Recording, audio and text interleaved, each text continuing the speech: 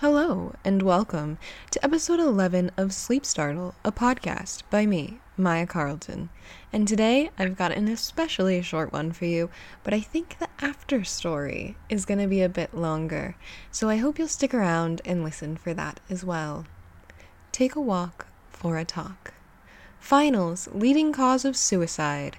The poster read. It was forcibly nailed into a eucalyptus tree. Quinn thought it was a bit on the nose, but nonetheless accurate. Finals week had beaten him down until there was nothing left, except he still had one final left. The worst of all, calculus. Differential equations were meaningless to him as an anthropology major, and it showed in his grades.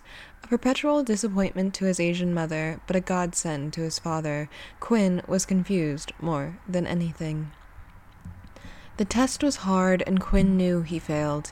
He thought about standing up and ripping the test in half, becoming a social pariah, a god to the internet memes, but instead quietly stood up and handed in his half-finished test. He felt the world caving in, crashing down around him, turning black and blue, the chitter-chatter droning into a gentle hum. His phone went off with a loud bing. Hope your test went well. Love you. His doting girlfriend. She was the love of his life. He quickly shot her back a reply. It went great. Love you too. Lying was easier than disappointment. He started walking then, with no rhyme or reason, just walking to an unknown destination. He reached a grove of eucalyptus trees and walked through those as well. He finally stopped to take a break, gazing up at the beauty of the bluebird sky, concealed slightly by the long, gray branches of the eucalyptus trees. A light breeze touched his face. It whispered to him. It was a whisper. It had words, arranged in a purely grammatical way, but Quinn realized too late to hear what the words had to say. He peered around the forest, looking for any other human soul, but no one was there, only Quinn and the trees. For a moment the whole world swayed and took on a yellow tint. He felt nauseous and quickly found his way to the ground, although the ground didn't feel safe. It was chaotic and loud, with voices yelling at him in every direction. Failure, you're better off dead. The world would be fine without you. They all said terrible things. He got up and ran, hands over his ears, but the trees were louder. He tried to scream over them, but their pitch always topped his. He was running in circles, seeing the same poster over and over again, never finding the escape route, lost forever in a small grove of trees. An unjust purgatory. Population 1. The trees have a way of talking people into things. They hold their minds above the world and watch them drop to the depths below. The breeze tussles through their leaves with an omnipresent heaviness, like a body hanging from a noose on a long eucalyptus branch. So there you have it. That one was short, and I was correct on it being short. I thought of it this morning, which was interesting, because usually I don't write all my stories in one day, but this one was quick and easy, and I thought it was a good story, and it's based off of my campus. I go to UCSD, and even though UCSD is right next to the beach, you won't find palm trees, but you'll find groves of eucalyptus trees, and that's because it used to be a eucalyptus farm, and according by law, they cannot cut down any of the eucalyptus trees there, or any of the trees there, and for that matter. So I was just kind of looking around at all the eucalyptus trees, and I thought that that would be a good story about someone getting lost in the forest.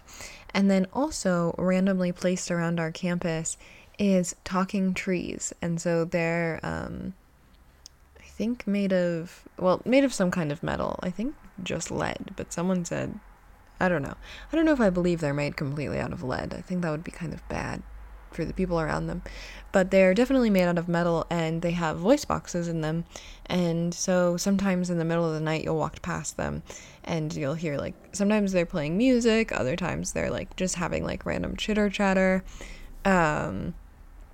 and so it's definitely freaky the first time you hear it, even though it's nothing scary. It's just kind of creepy being alone on a big campus in the middle of the night and there's just trees talking to you. So that's what I based it off of. I thought we'd give it a little bit more of a dark twist. I think that it's important, the message that comes out of it. And some of you, I think it's pretty obvious what the message is. It's about school causing suicides and the stress that's caused by finals or midterms or just anything university related. I think that especially at UCSD, they have a major mental health crisis where there's not enough help and there's constantly people feeling like they'd rather die than disappoint people or get bad grades. And I think that it's a really important thing to focus on, especially in our college system, because we can joke about it all we want that UCSD is UC socially dead or UC super depressed. But it's not funny at the end of the day. It's a terrible system that we're partaking in and allowing to continue. There's students that die every day. There's students that have major freakouts every day, and we look at them and well, maybe not the suicides, but the kids that have freakouts, that's happened while I was at UCSD before, and people just laughed and they made memes and it was hilarious to have a freak out, but those people really needed help. They got pushed to the edge and there was nothing else left for them besides to just smash something and not think of the consequences, because for once they weren't thinking of the consequences, because that's clearly all they had been doing was, if I don't finish this, like, oh my god, I'm gonna get a bad grade and then my parents are gonna hate me, and like, what if I fail out of school, like all these things that are just social pressures, when it's like, I'm just trying to get an education. Why should I be worried about depression and anxiety while I'm just trying to get an education? We need to try and reformat the education system where it's not causing such issues with mental health. I mean, Jesus Christ, do you think it would happen enough?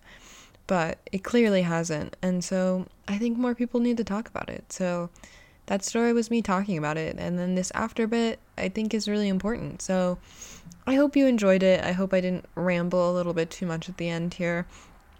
Let me just shamelessly plug my social at m.x.andra and also the Patreon page if you'd like to support me and help me make these better every single day.